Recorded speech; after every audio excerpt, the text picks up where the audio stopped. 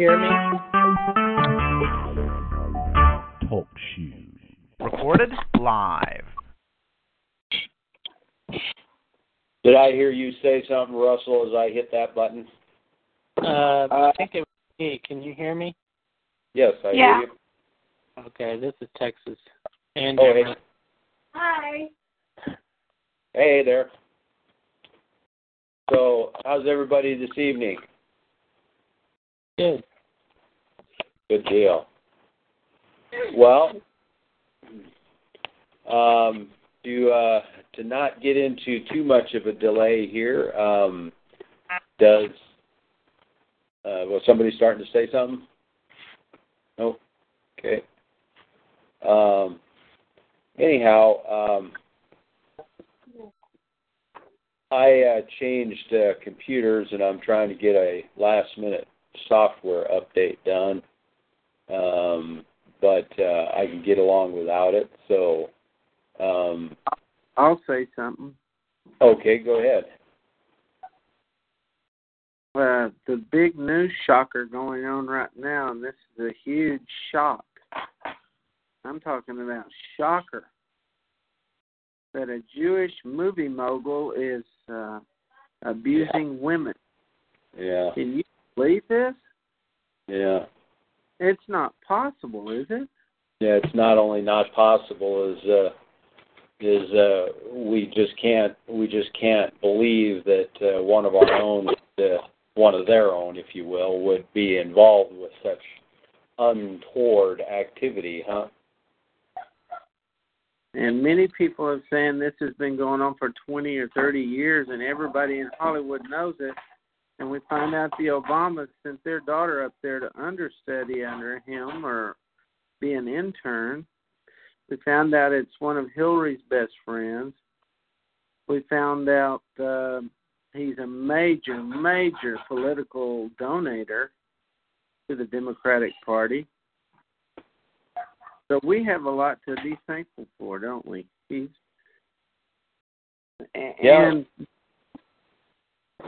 And don't think he's the only one. Yeah. No, not by any means. You've heard of Roman Polanski? Yeah, he's been on the run for how long, right? Yeah, and I just can't get over it. I'm shocked.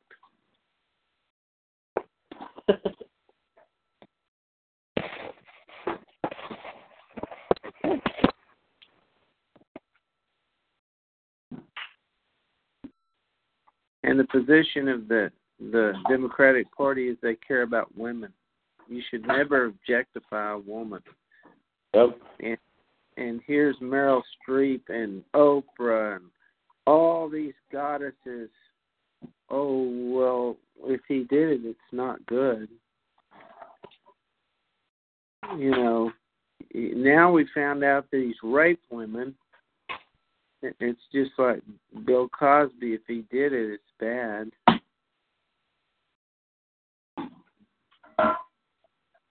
It's called hypocrisy of the first order. Well, yeah, and this is one of the things that, we have to be thankful for is that God reveals. And, where would you hear a pulpit today that would step forward and say, praise God for he reveals and let it be known. But, they'll stay silent on it because, of course, they don't want to be the subject of the next onslaught of, unwelcomed publicity and so forth. Mm-hmm.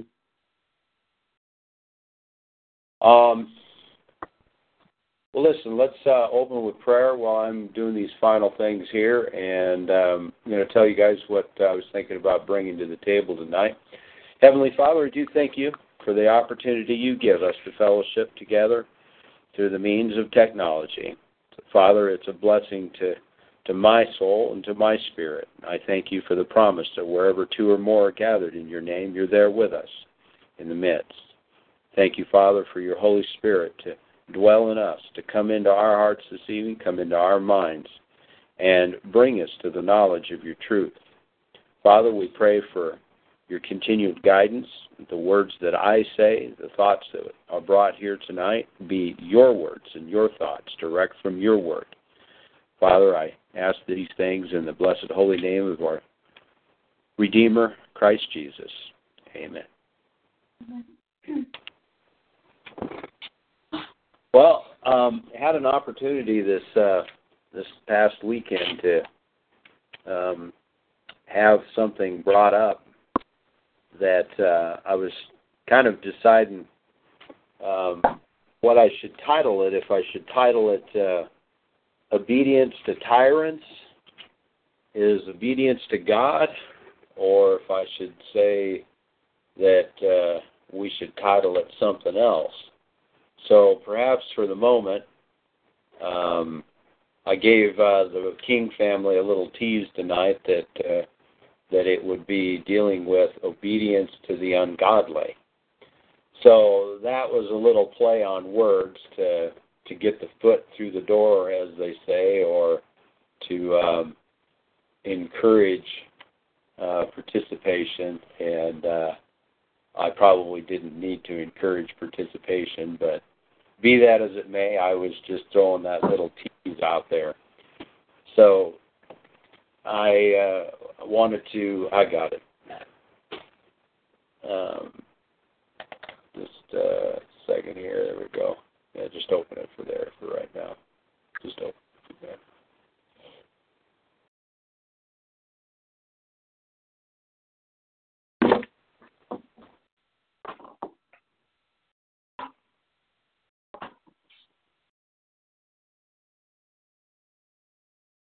Leave that out for a second. Yep. All right.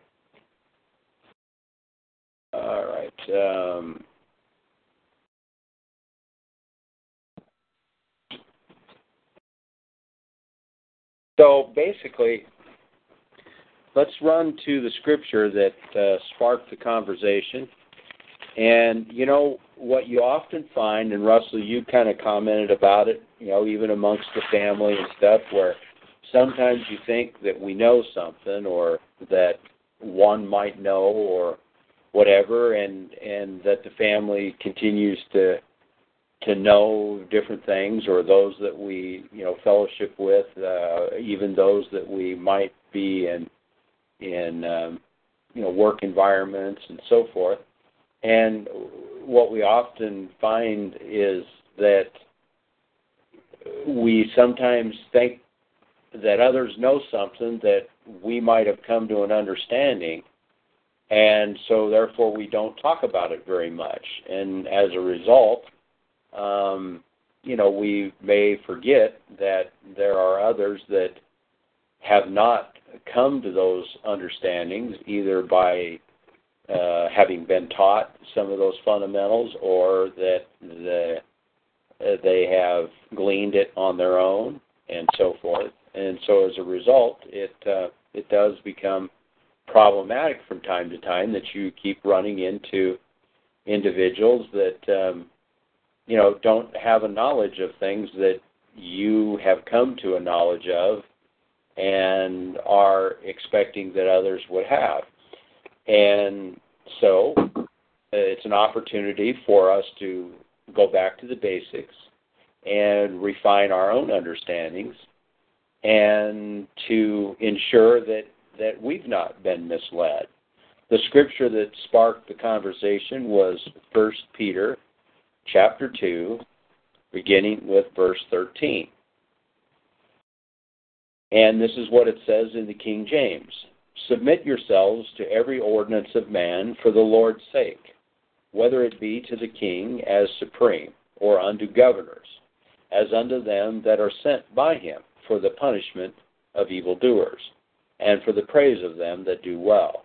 For so is the will of God, that with well-doing you may put to silence the ignorance of foolish men. As free, and not using your liberty for a cloak of maliciousness, but as the servants of God. Honor all men Well, I'll stop there at 16. Maybe I shouldn't. This one was also referenced, so I'll continue at 16. As free and not using your liberty for a cloak of maliciousness, but as the servants of God. Honor all men, love the brotherhood, fear God, honor the king. Servants, be subject to your masters with all fear, not only to the good and gentle, but also to the froward. For this is thankworthy if a man, for conscience toward God, endure grief, suffering wrongfully. All right, I'll stop there. Now, I know that those here joining the fellowship are not ignorant of that scripture, and they are not also likewise ignorant of, we will go to this because it came up in the subject of study, Romans chapter 13. And we will go to verses 1 through 8. So initially, one might think, well, gee, we know all this, and we are way beyond this.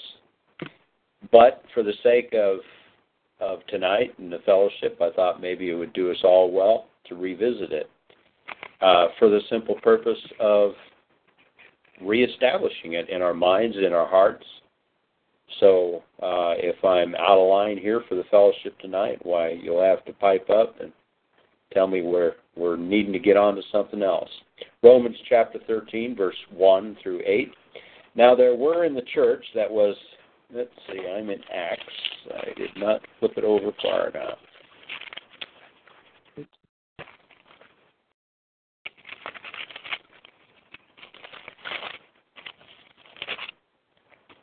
Romans 13, let every soul be subject unto the higher powers, for there is no power but of God. The powers that be are ordained of God. Whosoever therefore resists the power, resists the ordinance of God, and they that resist shall receive to themselves damnation. For rulers are not a terror to good works, but to the evil. Wilt thou then not be afraid of the power? Do that which is good, and thou shalt have praise of the same. For he is the minister of God to thee for good, but if thou do that which is evil, be afraid, for he beareth not sword in vain, for he is the minister of God, a revenger to execute wrath upon him that does evil. Wherefore you must needs be subject not only for wrath, but also for conscience sake. For this cause pay you tribute also, for they are God's ministers, attending continually upon this very thing. Render, therefore, to all their dues, tribute to whom tribute is due, custom to whom custom, fear to whom fear, honor to whom honor. Romans 13, 1 to 7. I said 1 to 8, but we'll stop there at 7. Texas, I'll throw it out to you. We know this scripture, don't we? Yeah, I think we've read it a few times. We've read it a few times. We've studied it. We've had it drilled into us. But you know, one thing that I find out is that as you're talking with people out there, what we learn is that there are people who read these scriptures, and oftentimes in Bible studies that they're in with their own church or so forth, is where they find that this originates, and the auspices, I guess, that seems to be being taught today is that we do this very thing because, at least in light of the way the church world is teaching it, is that we don't want to be outside of God. And if we resist an authority that God has placed in front of us, since God is the one who controls who is in authority and who is not, then therefore we are resisting God when we would even contemplate the thought that we would resist an ungodly or tyrannical ruler. And the way the church world teaches it is that if you do something or are acting in a manner inconsistent with that, that you are actually acting against God.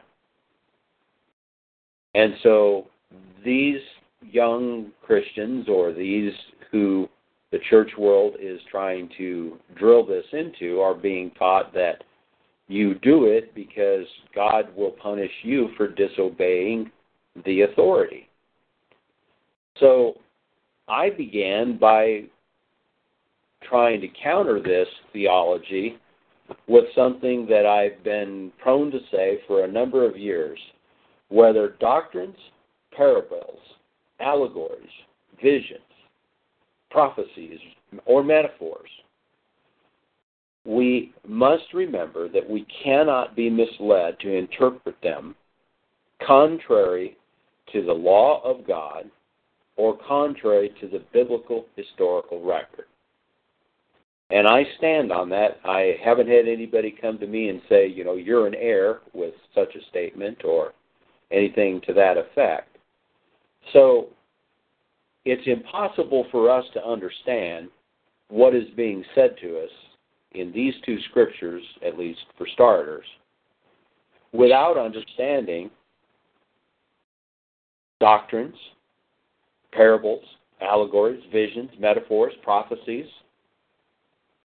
And it's also something that we're not able to fully comprehend what these scriptures mean if we take them out of the context of that doctrine, that parable, that allegory, that vision, the prophecies or the metaphors. So whatever it is, this doctrine that's being espoused, this doctrine to obey all rulers in civil authority, essentially, which is what the church world appears to continue to be teaching, and it's contrary to God. And so we have to rescue people from that false doctrine and that false theology. And in order to do that, I found that this individual, who was a woman, her spirit was right. She can reconcile many different things in her spirit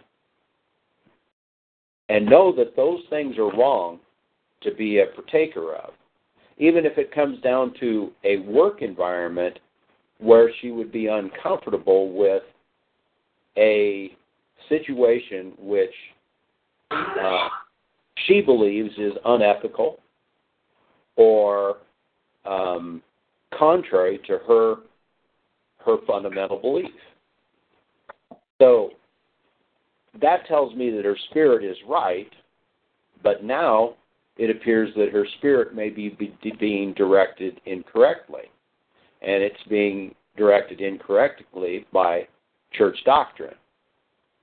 Am I making sense about how this appeared to me and what you guys may have experienced as you guys have gone through various times of talking with others and even finding a mate and so forth? Anybody? Yeah, I've had this argument with people before, actually, or discussed it, just like you're stating it. Yeah, and so I see it as it's a big problem. And, of course, our former pastor believed it was a big problem and tried to address it many different ways at many different times. And several things always come to your mind. You can't always grasp everything in the moment out of your cranial cavity and make it flow out your mouth in a proper sequence in which to make it effective. But besides just taking these scriptures and trying to reread them and stop and ask what that is being referred to. For example, in Romans 13, let every soul be subject unto the higher powers. Okay? We've been given a statement there that our soul is to be subject to the higher powers. Okay? Next question might be, well, what is the higher power? All right, well, it's answered in the next sentence. For there is no power but of God. The powers that be are ordained of God. Okay, so then this is where the church world says, you see, if there are people in power, they're ordained of God. Well, then that's where I stop and I say, okay, let me understand this correctly. The powers that be are of God. So when we actually have an election in this country, we have an election and we think we're electing the person that is on the ballot and so forth, but God is actually electing them for us. See, that begins the whole process of thinking and saying, well, gee, you're right. We do actually elect. So not getting into the subject of whether it's biblical or not to elect a subject for a position of higher power or civil authority, that's a discussion that you have to get into perhaps as you go along as well. But notwithstanding, if there is no power but of God and the powers that are ordained of God, then we have to say that every one of these leaders is ordained of God. Well, if we were to take that, we would say, okay, then we have the exact rulers that God wants us to have. And if our rulers are being ungodly, God wants ungodly rulers over us because we're being ungodly. Okay, that would be true in a certain sense. But how are people being ungodly? Are they being ungodly only in their own individual lives? Or are they being ungodly in many other respects on a national scale? Are they involved in things that are national in scope that they don't understand? We could say the topic of usury. They no longer have that law of usury on their heart. Well, or they no longer have been taught about the law of usury. So, in that sense, then God puts a blame on us as the people of a land because we no longer have that knowledge because, quite frankly, He's given us wicked rulers and He doesn't want us to have the knowledge of the truth. So all of that begins to break down as you begin to have these discussions into it because you realize then, well, that would be pretty disingenuous of God who allows us the free will to make choices, and we can't have our cake and eat it too. In this country, we profess that this nation was inspired in founding by God. In fact, we even call it the regathering of Israel of 2 Samuel 7:10, where God promised that He would deliver them into a new land, a land flowing with milk and honey, a land with an eastward sea and a westward sea, which doesn't fit any of the lands of old Palestine or any of the other lands that were around that area. So some might disagree and say, well, I disagree with that it was, this is, America is the prophesied land. Okay, fine. Just set that aside then. But if we are going to say that we've been founded upon biblical principles in this country, and therefore it was a document such as a constitution that was drafted, and we believed in the rights coming from God and so forth, then we essentially rebelled against a tyrant king. We essentially rebelled against God's ordained, and we thought that was a tyrant king. So therefore, we have to blame all of our forefathers and say that they did what they did in rebelling against King James, King George,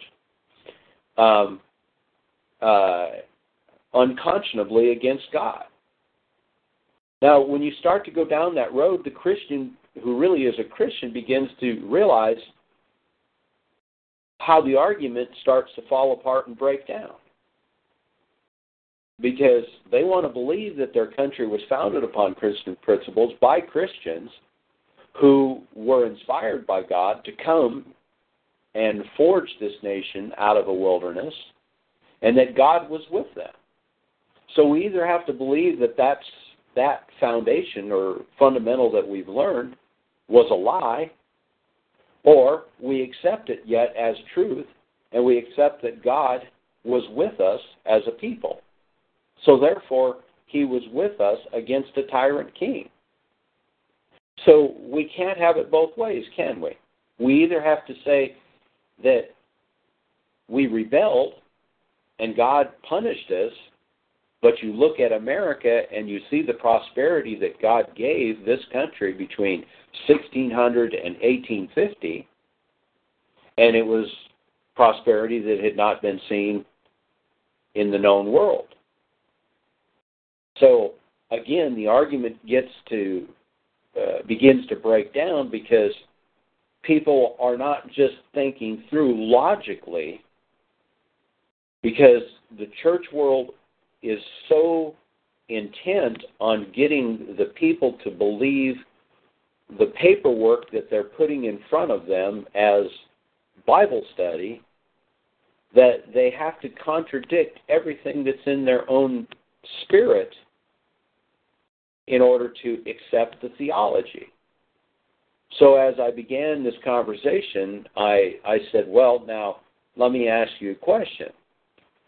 If the president says, since he's the ruling authority in place by God, when the president says we're going to run over to a country called Iraq and we're going to kill their people, and we're going to do it because we believe that they have weapons of mass destruction and they're not entitled to weapons of mass destruction and they've not done a thing to us at all, are we entitled to go and kill those people? Well, in her spirit, you know that she did not believe that that was correct. And she's expressed those views many, many times. So our spirit says one thing, but those who are in positions of authority in a church, for example, desire us to follow the doctrine and to abide in the doctrinal teaching. And as such, we find ourselves throwing out what our innate sense and spirit of God says to us in order to follow the doctrine. That's, I think, the case that we see in a lot of Christians in the modern church world or the evangelical church world today. Would you guys agree or disagree with that? I agree. I mean, yeah, it makes sense to me. So then I put out this hypothetical. So I said, so if the king or a judicial ruler of the land, a civil authority in charge, says that it is acceptable for women to kill their unborn children as long as they are only a certain number of weeks within the womb, would you say that therefore would be something that would be an acceptable provision to God simply because a civil ruler has indicated that it is acceptable? And instantly, the Spirit says, absolutely not. Well, but the head says, based on the doctrine that's being taught, the head says now that I need to follow what this says, which is I'm to obey civil authority. Well, so, go ahead. If you go back to the first verse of 13, it describes what authority is, does it? Or does it not? Yes. Okay, so there's authority right there. There's your definition of authority. Every other definition that is not that is not authority, is it? Exactly. It is ungodly authority. Well, it's usurped authority. Yeah. It's fake authority. Yes, it's guised as authority, but in reality has no authority at all. Absolutely correct. That's a good way of putting it. Therefore, he who resists godly authority has opposed the ordinance of God, and they who have opposed will receive condemnation upon themselves. Absolutely. Okay, now that makes more sense, doesn't it? Yes, it does. So when you have a president, you take your pick, and they tell you it's okay to murder innocent babies, that's not authority, is it? No. That's enemy, is what that is. That's enemy of God. As Christ put it, thou enemy, or maybe it was Paul. Let's see, who was that? Thou enemy. It was Paul rebuking Simon Magus. He says, "You son of all unrighteousness," or however that was put. And that's exactly what it is. It is an unrighteous and unauthorized authority. It is a counterfeit authority. Yeah, it sure is. But it's guised even by the Christian themselves in authority over this individual in her walk with Christ. Well, the very thing that she perceives as church authority is deceiving her.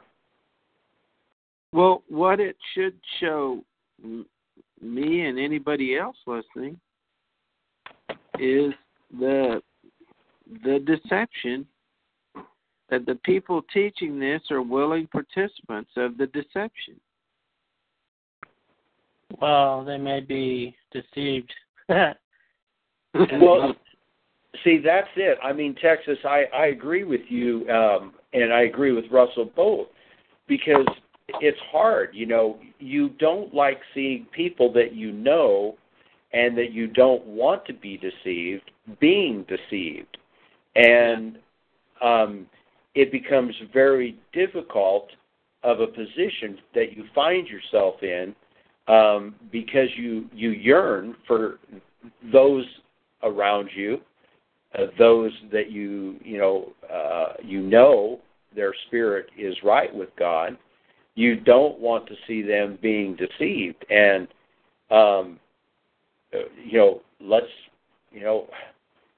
we all know that we came out of churches that we learned were deceiving us. Mm-hmm. And in fact, I'm going to go to a scripture at some point here tonight where I'm going to show that God has instructed us through His Word that at times, if we do not get out of those situations, we may find ourselves the subject of destruction. And that's hard for a lot of Christians to grasp because they want to believe the other lie was that I have no destruction coming my way because I believe in Jesus Christ. That doesn't mean that they're operating, ungodly in their lives. They still may be operating as godly as a sinful soul knows to do. But Christ has warned and said that there will be many who will say in that day, Lord, Lord, did we not do all these many mighty things and these many mighty works, and even cast out those demon workers? And He will say, depart from me, I never knew you. So that's a rude awakening. But anyhow,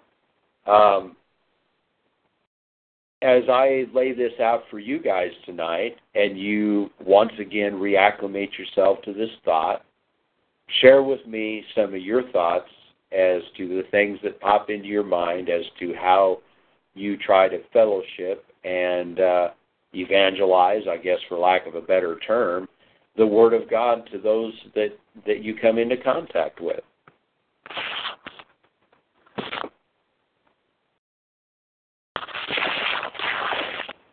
You just want me to do it tonight. Is that it? Well, no. No, we have to think. We're not as fast as Wisconsiners.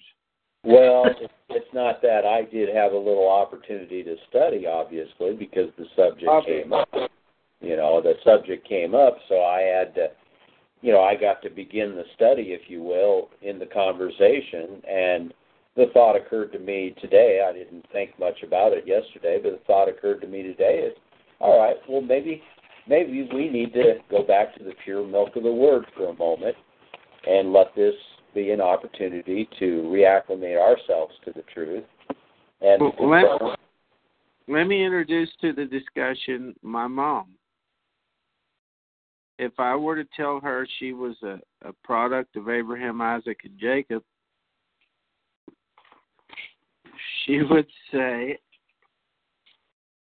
well, yeah, I guess. We all came from Adam.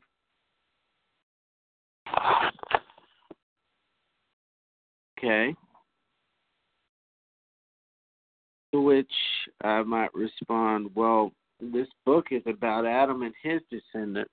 And I would get, you're brainwashed.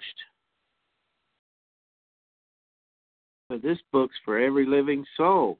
Haven't you heard the doctrine of Catholicism? Universalism? But she wouldn't say that part, but she would say, oh, dear Jesus, help you. You've been brainwashed. So for me in my life, that's a pretty tough stumbling block right there. I mean, that's hurdle number one. Forget Romans 13. We don't even get past Genesis 1:10. Yeah. No, I clearly understand it. Clearly recognize that we constantly find this, and now you stop and think about this. Mr. Weinstein, is it Harry or Harvey? He's a chosen child of the chosen race to most Baptists in America. And we owe him money to his land of Israel because the Bible says whoever blesses Israel will be blessed. You think Mr. Weinstein doesn't have connections in Israel? You think they don't practice this behavior in Israel? And yet we send them billions and billions of dollars? We got to protect Israel. Hey, where is that scripture that says that about blessing Israel and you'll be blessed? Does anybody know? Well, there's a couple different areas, I guess, that I would think about. I guess the scripture probably escapes me right offhand, but he does say that in the covenant, that he will bless those who bless Abraham and he will curse those who curse him. So, the reason I was wondering is because it just occurred to me how masterful of a trick that is, because it sounds like something that would be in the Old Covenant, in the Old Testament. And it sounds like the kind of thing they would pull out and use for their own purposes. And then when you go up to one of these ministers and say, well, I was just reading this about, Jacob in the Old Testament and God hating Esau, and they just laugh at you and go, that's the Old Testament. That doesn't mean anything anymore. Mm-hmm. But yet we have all these things that they're willing to go and pull from. Bless Israel, tie to us, etc. Well, Genesis chapter 12, I know, is one of the first areas that comes in. So let's just flip to Genesis 12. This is where Abram receives his call. And I will start at probably verse 3. Well, let me do 12:1-3. Now the Lord had said unto Abram, get thee out of thy country and from thy kindred, from thy father's house, unto a land that I will show you. I will make of thee a great nation, and I will bless thee, and make thy name great, and thou shalt be a blessing. I will bless them that bless thee, and curse him that curses thee, and in thee shall all the families of the earth be blessed. So, there, Russell, comes back to your mom, going through these scriptures that continue to plant the seed of what this covenant relationship and what these statements of God are. It's not a guarantee that she will accept it, and will begin to accept and acknowledge the truth of it, but those are the steps that I guess we would have to suggest that we do as we ourselves find ourselves in that situation with those around us as well. But that's just one place, Texas, that kind of I know begins at the first covenant. So that could be what some will perhaps use. Another one might be in Genesis chapter 49, and I'll just go there quick, and then we'll get back on this other part of this study.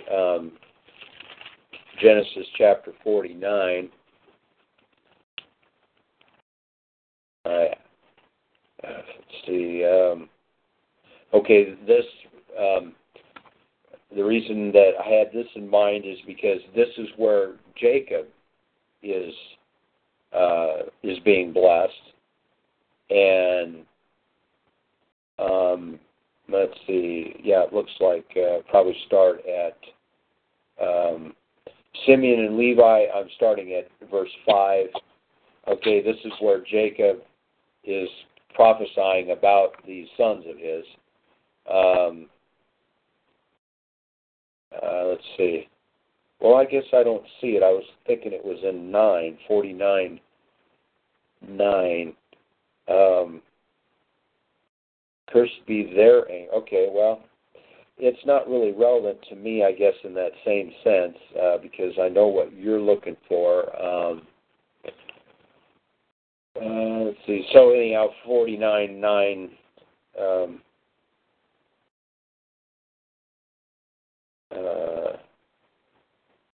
Yeah, I'm not seeing it there. I glanced through it. 7 was cursed be their anger, and I can't remember why I marked that, but that's probably not what I was thinking about either. So I think it's Proverbs or Psalms. The other verse like that. I just don't know where it's at. Yeah, I'm not sure that I do either. But that's it. It's You're exactly right, Texas. This is exactly the way they work the Constitution of the United States of America. When they need it, they use it. When they don't need it, they omit parts from it. Like gold and silver is a exchange medium. You don't hear anybody talk about that, do you, Doug? Well, yeah, and again, Texas, obviously you know this, though, too, is that in saying that they are the chosen people, it's acceptable to call them a chosen people, and it's acceptable to say that they are God's people. In fact, Russell, your mother probably falls into the same camp, to accept that they are God's chosen people. But if you go to show somebody that they're actually not, and that none of the blessings that God gave to Abraham, to be a multitude of nations, to be a blessing to the world, I mean, you cannot point to the Jews being a blessing to the world at all when they were cursed in every land they'd ever walked in. So the point of the whole thing is they are stealing that promise which you are referring to, which is that God will bless those who bless the people of Israel, not the land, and he will curse those who curse us. And the only reason that gets turned the other way around is when we refuse to abide in his will and to obey him, and we follow after other concepts, if you will, or other theologies or other gods, whatever, we have to refer to them to in order to get people to understand. We weren't just talking about sticks, stones, and inanimate objects. Those may have been a part of it back then, but there are some that would think they're not a part of it today, but we do worship various sticks, stones, and other kinds of things, whether it's the bowl of Merrill Lynch or, whatever. It still has the same concept of being a God that we revere and that we idolize or look to for, blessings, if you will. And I'm not saying we in general, but in general, the nation. So yeah, all those blessings, whether you're talking about Exodus 23, 22, Genesis 12, Genesis 24, Deuteronomy 28, the blessings and curses is about as prominent as you can get in that. So that's where it comes from, I guess, for lacking a better scripture. The only thing that I really remember in Psalms, let me also add that that's not just my mother. I'm using her as a symbol of the Baptist, Methodist, whatever Ethodist you want to use. This is how they have been programmed and how I was programmed. Yep. So I don't want to just beat up on Mother. Her heart is good. Yes. And that's something that we know is we can look at people and we can feel frustrated and desire that they know something or learn something that is there for them to learn and come to that knowledge and understanding. But in the end, it is God that knows the heart, and it is God that tries the heart. And thank God he is that way. Well, and my mom will at least tell me what she thinks. Right. Okay. So, in other words, others will just give you a little smile and wait till you're out of their hearing, and then they'll tell you what they think to their buddies. Oh, he's crazy. At least Mother will say it so you can hear it. And I think more of her for that than pretending like yes, oh yes.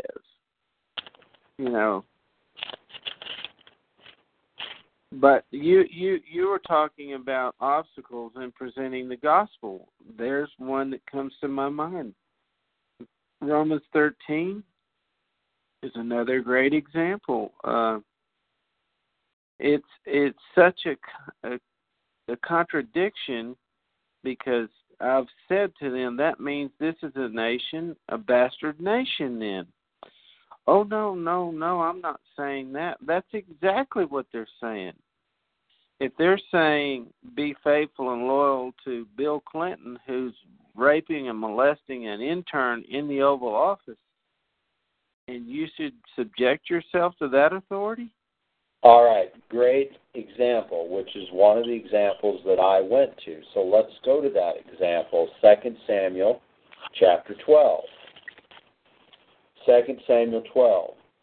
And the Lord sent Nathan unto David, and he came unto him and said unto him, There were two men in one city, one rich, the other poor. The rich man had exceeding many flocks and herds. The poor man had nothing, save one little ewe lamb, which he had bought and nursed up, and it grew together with him and with his children. It did eat of his own meat, drank of his own cup, and lay in his bosom, and was unto him as a daughter. And there came a traveler unto the rich man, and he spared to take of his own flock and of his own herd, to dress for the wayfaring man that was to come unto him, but took the poor man's lamb, and dressed it for the man that was come to him. And David's anger was greatly kindled against the man, and said to Nathan, As the Lord liveth, the man that has done this thing shall surely die. And he shall restore the lamb fourfold, because he did this thing, and because he had no pity. All right. This was a king that was appointed by God. This was a king that we learned previously in the chapters preceding chapter 12, who erred in judgment and sinned. And that sin was brought to his mind by whom? A prophet of God. Well, we are prophets, kings, and priests, the Scripture says. Those of us who reign with Christ in the kingdom of Christ on this earth. But if we don't even understand that concept, that we live in this kingdom of God's, that's another one of the things that we have to overcome, because the church world has cast this whole earthly existence off as just a thing you got to go through. This is just something we pass through. Well, but in this example of David, we have an example of a king who was brought to his mind his wickedness. And what happened then after that really is inconsequential to the fact of the study here, is that somebody brought the wicked act of the king, which brought sin into Israel, to his mind, and he used a very tactful way to get the king to actually condemn himself. So you hold out this Weinstein guy, and this is the same example when the righteous bring forth the unrighteous, and the unrighteous is one of the unrighteous already, they howl not at all, or only when they're forced to. Well, when the righteous bring forth the knowledge of the sin of the righteous, why, they are all over that and eager to turn the wicked king out, if you will. Uh-huh. Well, let me just interject verse 13. This is incredible, actually. And so apparently, when we get to the point where David was, and you got to have a really clear mind. It's like the prodigal son in the mud, the pig mire. Mm-hmm. What did David say at this point? He said, Hold it. Back up to 7. Let's have it. It bears repeating for all of us. Back up to 7 and give it to us all the way through where you were going to end. Nathan then said to David, "You are the man. Thus says the Lord God of Israel, it is I who anointed you king over Israel, and it is I who delivered you from the hand of Saul. I also gave you your master's house, your master's wife, into your care. I gave you the house of Israel and Judah. And if that had been too little, I would have added to you many more things similar to those. Why have you despised the word of the Lord by doing evil in his sight? You have murdered Uriah the Hittite with a sword. You have stolen his wife to be your wife. You murdered him with the sword of the sons of Ammon. Now therefore the sword shall never depart from your house, because you have despised me and have taken the wife of Uriah the Hittite to be your wife. Thus says the Lord, behold, I will raise up evil against you from your own household. I will even take your wives before your eyes and give them to your companion, and he shall lie with your wives in broad daylight. Indeed, you did it in secret, but I will do this thing before all of Israel and under the sun." Okay, now now as he's saying all this, David's going to have an epiphany, isn't he? He's going to have a come to Jesus moment, as they say. Uh-huh. Okay. Somebody's going to have to shut those dogs up. And I don't know who it's going to be. But it's not David came to the awareness of what he'd done. And he said, I've sinned against the Lord. And Nathan said to David, the Lord also has taken away your sin. You shall not die. Now, doesn't that remind you of somebody in Genesis named Cain? Absolutely. However, now here's the next big word. Because by this deed you have given occasion to the enemies of the Lord to blaspheme the child also that is born to you shall surely die. So Nathan left. Well, you remember Paul Harvey, don't you? Yeah, sure. And remember he'd say, now here's the rest of the story? Right.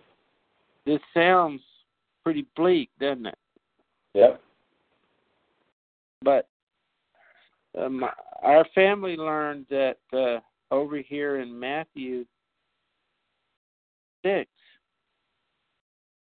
and to Jesse was born David the king, and to David was born Solomon by her who had been the wife of Uriah. Were you aware of that? Yes. So Solomon is a product of Bathsheba, correct? Yeah, the second son born from Bathsheba. And so you want to talk about grace and mercy. Guess who came out of that lineage? I mean, Jesus Christ. Amen. And so God takes this man, this king, who sinned, and he goes ahead and he causes the death of that firstborn, that one that was brought forth in ungodliness, if you will, or unrighteousness. Uh-huh. God says, I will show you how to bring forth a righteous child from the very person you desired. That's amazing. And but that's not the rest of the story yet. Because the rest of the story is, while Solomon was given great wisdom and understanding at his request of God, what was Solomon's proclivity? He had a thing for foreign women, didn't he? He had something that his father left him in his seed. That's pretty eye-opening if you really want to think about it. Well, yeah, and I was just sitting here thinking, what if David had said to Nathan, I haven't sinned against the Lord? Imagine the difference in David's life. Because at this point, he starts a restoration project. And, I mean, God starts to restore him because he realized what he'd done wrong, didn't he? Yeah. And so this could be applied to most anybody, couldn't it? Absolutely. And so many things get overlooked in that story, and the story is, oh, look at how God, did such a wondrous thing for, a man who sinned. Mm-hmm. Well, first of all, God did not carry out the punishment that was due David, which was death. Mm-hmm. Because he was a man after his heart. And you pointed it out at 13, he repented. And he acknowledged that all sin was against God. Well, he certainly acknowledged that one was, didn't he? Well, when we sin, if I steal from the King family, you're not to look at me as stealing from the King family. You're to look at me as stealing and violating the command of God in the eyes of God. So the sin that I committed is against God. Yeah, but I feel it too. Yeah, a little bit you feel it.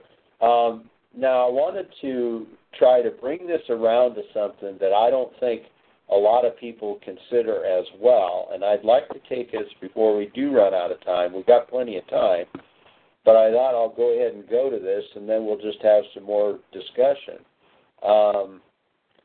If I were to go to 2 Kings, chapter 9, we have Elisha the prophet, and Jehu is being anointed king. Jehu is the son of Jehoshaphat, the son of Nimshi. That's at 9:2. And 2 Kings chapter, Jehu's conspiracy. So Jehu, the son of Jehoshaphat, son of Nimshi, conspired against Joram because of Israel, king of Syria. So they went on. Okay, let me see if I can find. Okay, we find the king of Ahab, his 70 sons killed in chapter 10. Jezebel, of course, at the end of 9 was killed. And I'm looking for Jehu. All right, let's go to 2 Kings chapter 10, verse 15. Let me see, can I give you a little background of where we're at here? Let's see, Jehu slew all that remained of the house of Ahab in Jezreel, and all his great men and all his kinfolk, his priests, until he left none remaining. So Jehu, you see, he slew all these Baals of Ahab.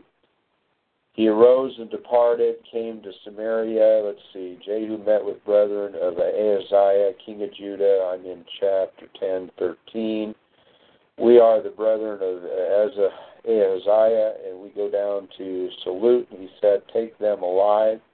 Okay, yeah, this is it. We go down to salute the children of the king and the children of the queen. And he said, take them alive, and they took them alive and slew them at the pit of the shearing house, even 42 men, neither left ye any of them.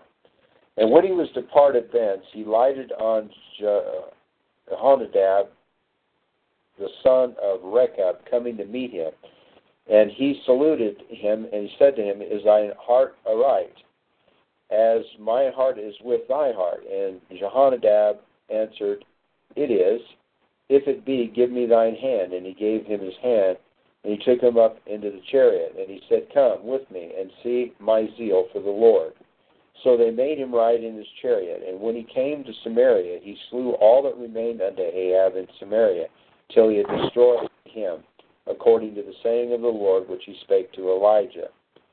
And Jehu gathered all the people together and said unto them, Ahab served Baal a little, but Jehu shall serve him much. All right, now we just know that Jehu just has already been killing all of these Baal workers in Ahab's kingdom. Now he says, look, you go ahead and tell him that Ahab served Baal a little bit, but Jehu shall serve him much. Now therefore call unto me all the prophets of Baal, and all his servants, and all his priests. Let none be wanting. For I have a great sacrifice to do to Baal. Whosoever shall be wanting, he shall not live. But Jehu did it in subtlety, to the intent that he might destroy the worshippers of Baal. And Jehu said, proclaim a solemn assembly for Baal.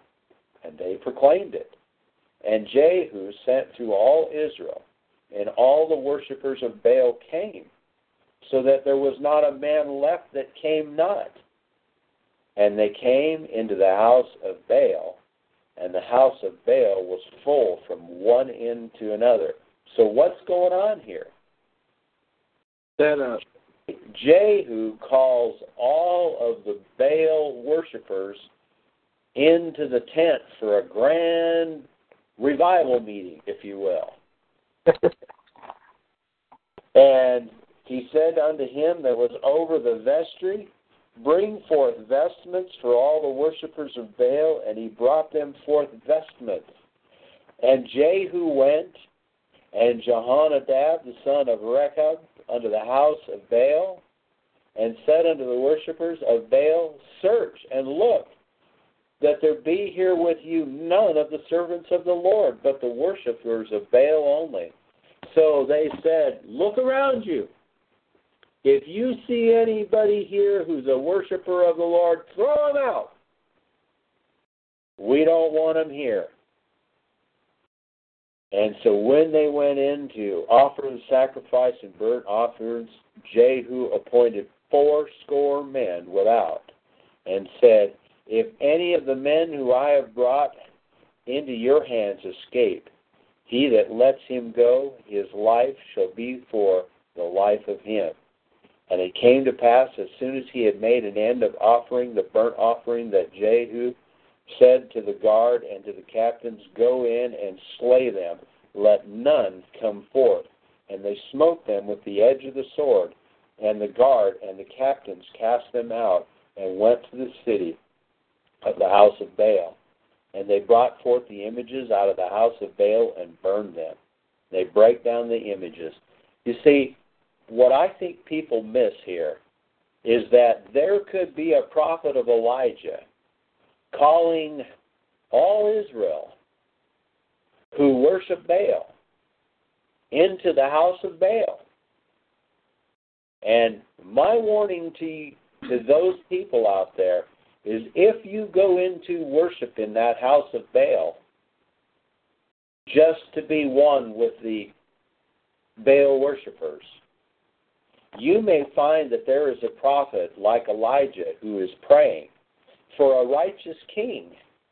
And a righteous king may come into that revival meeting, or a righteous prophet of God, or his angels, and he may slay the entire lot. And so I say to people out there, and prayerfully those who might hear this audio, that they will actually warn the people to not go into the house of Baal with them to worship and to give sacrifice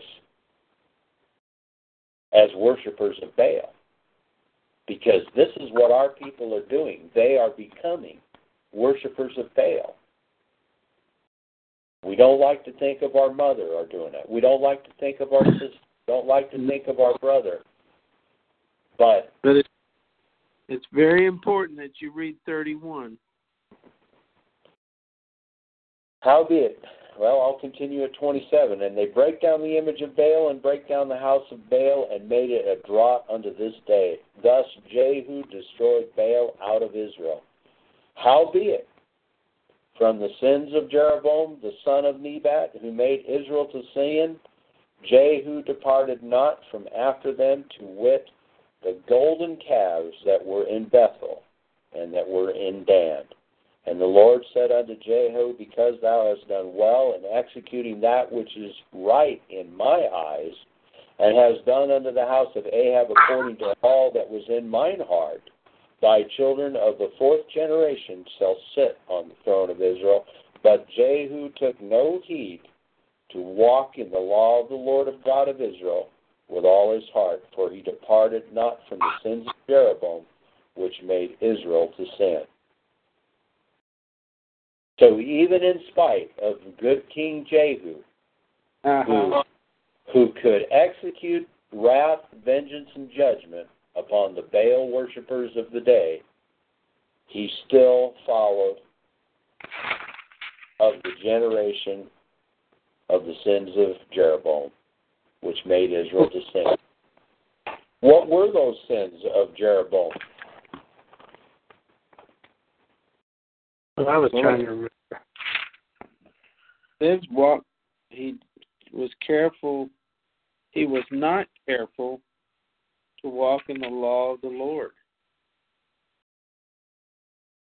with all of his heart. He did not depart from the sins of Jeroboam. Okay, that's what you were looking for? Yeah. Well, but you've got it. It was the commandment of the Lord to walk not in the way, the laws of the Lord. And see, this is what we find in the church world today. The law's been done away with. Everything was done away in Christ. I believe that the church world literally believes today that even the Ten Commandments are inapplicable. We know they are wrong because Christ reiterated every one of the Ten Commandments in the New Testament. They weren't laid out in, 1 through 10, but he espoused every one of those laws. But this is how far it's got with Baal, the doctrines of Baal in America, is that we've literally thrown out the law of God completely, including, as you pointed out here, David's sin of murder. And murder is not murder. We do not take a life for the murderer, only under generally quite extreme circumstances, and we usually let them live for about 25 years before we even carry that penalty out. But in 1 Kings chapter 12 is where we find Jeroboam, and it might be worth just going there quick. And Jeroboam ordained a feast in the 8th month on the 15th day. I'm in verse 32. I just happened to underline that. I don't know if that's it, but I'm going to go to it just because I do have it underlined. Jeroboam ordained a feast in the 8th month on the 15th day of the month, like unto the feast that is in Judah, and he offered upon the altar. So did he in Bethel, sacrificing unto the calves that he had made. Well, there's our first answer. So he made new high places, his high places, and he placed on those high places 2 calves. Oh, I recall what this was, is he didn't want them to run off to Jerusalem to give obeisance to God at Jerusalem, because he didn't want to lose any of them. So he says, well, I'll just make an offering, a sacrifice place here, and I'll set up these 2 calves. So that was, again, another one of the things that he did. But I find that it's very instructive for us to look at when we're talking about blind obedience to wicked rulers. This is a serious matter, to have blind obedience to wicked rulers. Even blind obedience to a righteous ruler in the story of David there in 2 Samuel 12, there was a punishment that God executed upon the land, and the people suffered for it. David suffered in his own way. He became basically a bloody king. He suffered in his own way in that the child of his indiscretion and adultery was killed, and he was given a blessing to live. He was given a blessing to bear another child, a child that was going to secure the reins of that kingdom, or have secured unto him the reign of that kingdom. And then, the lesson is that, we can have a righteous king do righteously, as Jehu did, in slaying these false priests and false prophets and worshipers of Baal in the land, and he can still go do the whoredoms of his father. So my point is that there's no guarantee in righteous rulers that they will rule righteously. And God's lesson to us is not blind obedience to righteous rulers, if he can pardon the oxymoron there for a little bit. So why would he want us to have blind obedience to unrighteous rulers? Well, it reminds me of that prophet that told the other prophet not to do what God said. Yeah. And they both paid for it, didn't they? Yeah, and see, people look at that one there and say, well, God's no longer with us, and he's no longer talking to prophets, and he's no longer doing this. And I submit to this woman, God is talking to a prophetess. Now, there's a lot of people that would not like me saying that and would say, you claim she's a prophetess. Well, no. I'm saying that if she abides in the will of Christ, which is the will of God, then essentially her heart is the heart of a prophetess. Well, and her heart is after God. Most people don't even know what a prophet is. I certainly did not know what one was till I looked it up. Yeah. And a prophet is simply a proclaimer. So you can have a prophet of God and you can have a prophet of not God. Because Hillary proclaims, doesn't she? She's a prophet. She's not God's prophet. She's a Baal prophet. Yeah. So can you think of any modern day prophets? God's prophets, I mean? Somebody that's telling people to clean up their act?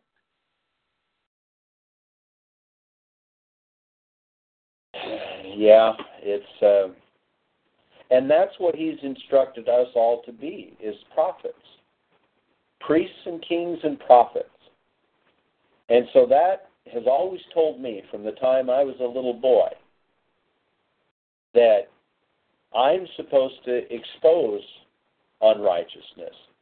Well, Doug, so you're the saint, huh? You can hear it now. You can hear it. And no, that doesn't at all mean what that is. As we see, there's those who God recognized were after his own heart, and they sinned and fell short. But that's not what we're talking about. We're talking about being the prophet, being the priest, and being the king, which is the righteous king. In other words, the ruler, the civil authority that rules righteously. So you come right back to this thing. You come right back to this thing which says, now wait a minute. You can't read what's in the New Testament, such as the words we find of Paul and Peter in Romans 13, 1-7, and 1 Peter chapter 2, verse 13 through whatever that was. We can't take that out of the context of the entire biblical record. And what I always say, we can't take it contrary to the law of God or contrary to the biblical historical record. Because if we do, we are making a grave mistake in our understanding and our theology. And every one of these church-type Bible studies that continue to do this to the next generation of would-be followers of Christ, we make twofold more sons of hell than they themselves are.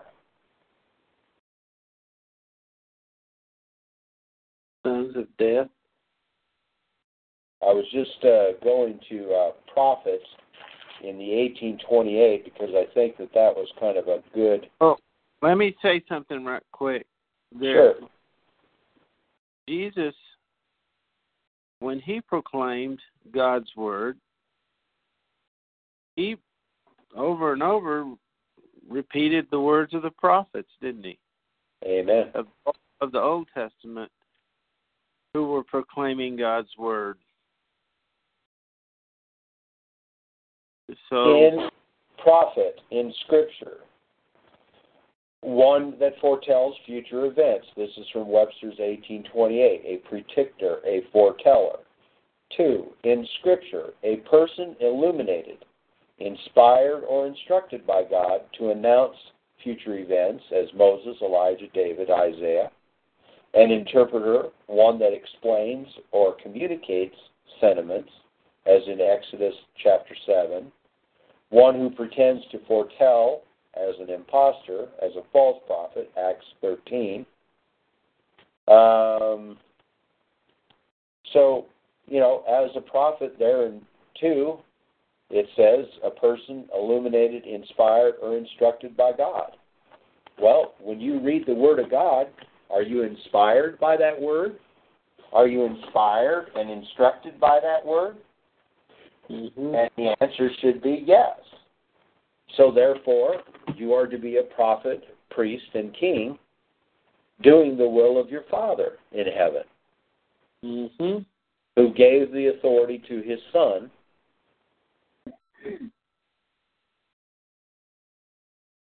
because He came in the flesh to die and lay down His life for that sin of death that came upon us. So we can give the examples of the midwives and how they disobeyed, and then some might say, well, that was before God had let them out of Egypt, and they didn't understand that they were supposed to obey civil authorities, and they should have just went ahead and taken those Israelite children that the Pharaoh had said that they should kill, and they should have just killed them, and therefore Pharaoh's mother should not have taken Moses down in a reed basket and put him in the water and figured someone downstream perhaps that raise the child up and love him and so forth. So that, we can't really count that. Well, how about Jesus' parents removed him from the situation?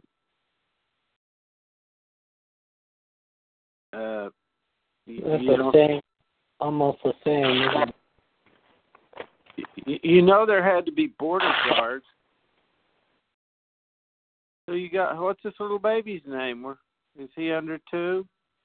I mean, it doesn't go into the details, but you know what the word was that came down from Most High? Kill every baby under 2.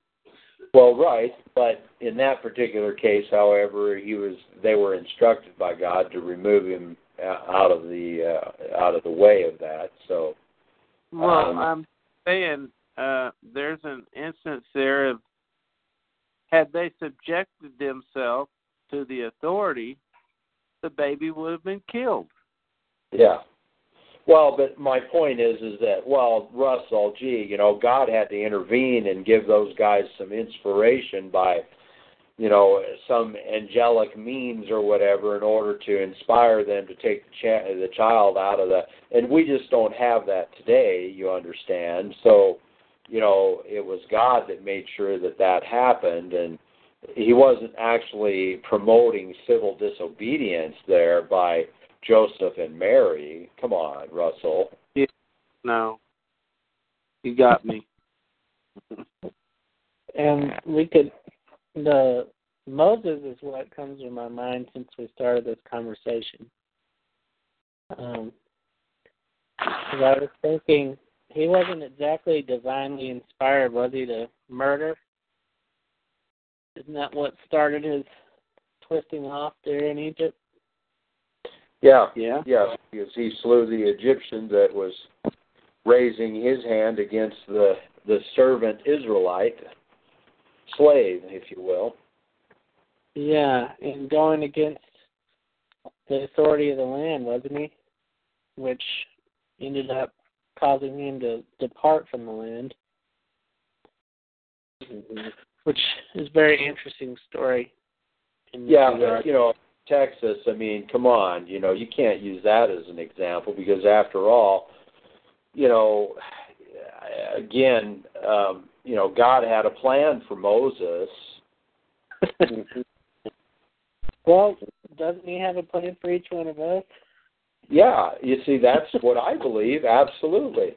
But it's funny how these things get thrown out as being,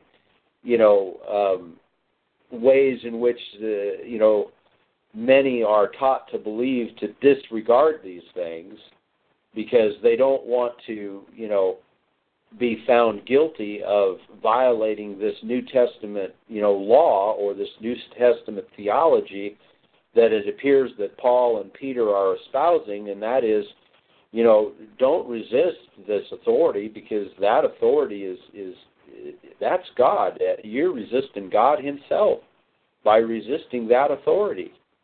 And I flat out say this, and I will go to my Maker with this understanding, and he will soundly rebuke me in that day if that is what I deserve. I will soundly reject the ungodly obedience to the ungodly, because there is nothing in the biblical record that shows me I'm supposed to be. Now, there are some that might throw up and say, well, Brother Doug, if you've been put into Babylon, you ain't going to get out of Babylon until God lets you out of Babylon.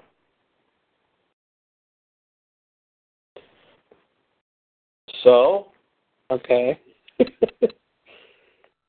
Then you're in one of these predicaments where you either have to put up or shut up, and in the case of that, I say, well, when God has delivered me into Babylon and put me into bondage and servitude as a result of the disobedience of his people, I still will not serve Baal, because I'm instructed not to serve Baal.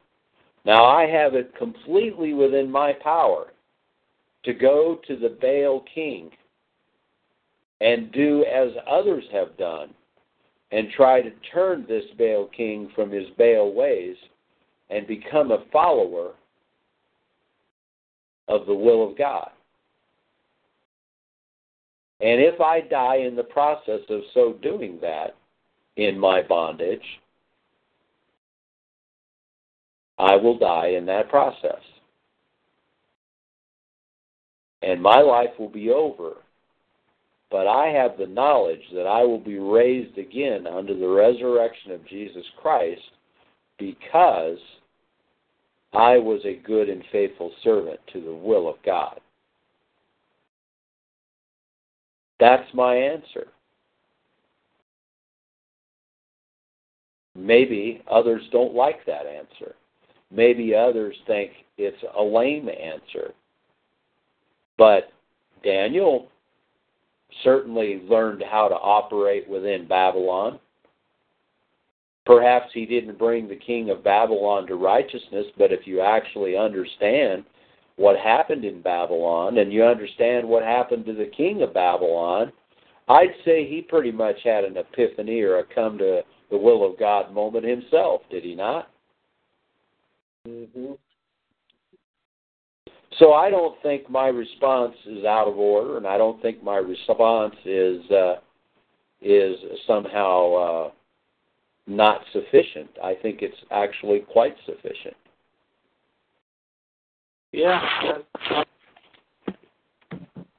I think he certainly gave eyes to see to the blind.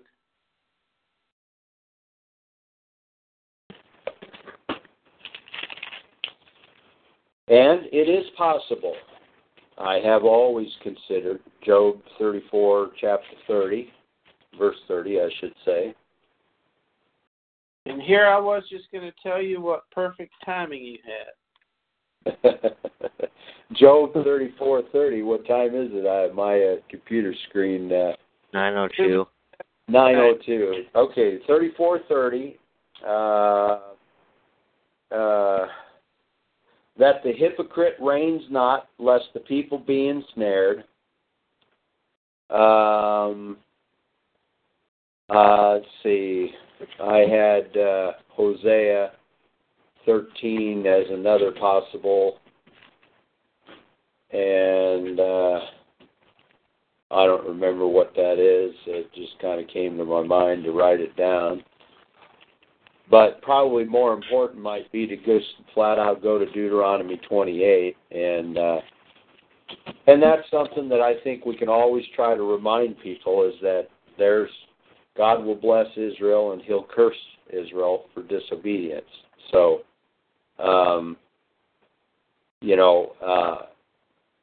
but the New Testament Christian is not being instructed that this is applicable. The New Testament Christian is being taught that this is no longer applicable, and God is not blessing and cursing Israel in this case. And then all you can do is flip it back to Revelation 22, like I always do. All right, so I'm all wrong, I'm all green, I'm all wet behind the ears. Blessed are they that do His commandments, that thou may have the right to the tree of life, and men may enter into the gate into the city.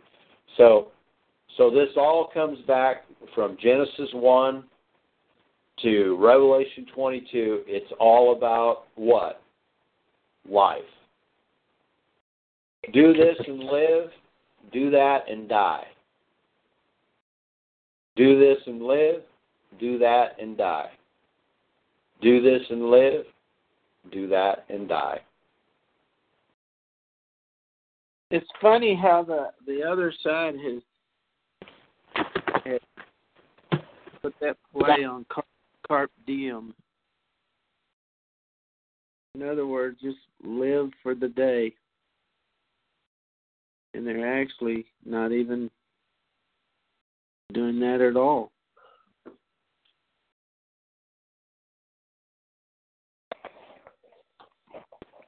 Well, I'll let somebody close with prayer if you'd like, and I don't know if it was a worthwhile study or there's many other things that we can go into on it. Those are just some of the things that came to my mind after the initial subjects came up over the weekend, and I dare say these Bible studies that are put on by these churches that have these patent questions and these patent answers and fill-in-the-blank type theology and don't question, come in here with the right answer or be the subject of scorn.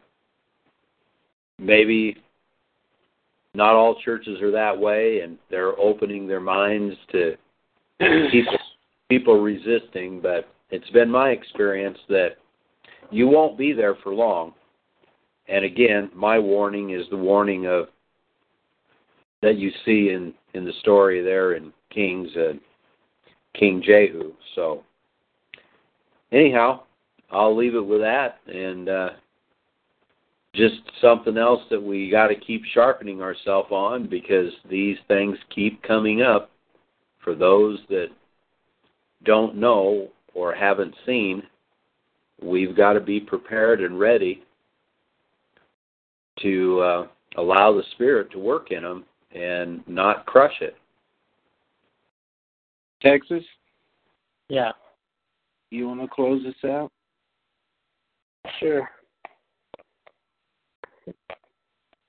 Lord, thank you for allowing us this time to look at your word and examine what is in it and what you're trying to tell us in your word and what you're trying to have communicated in this day and age that we live in.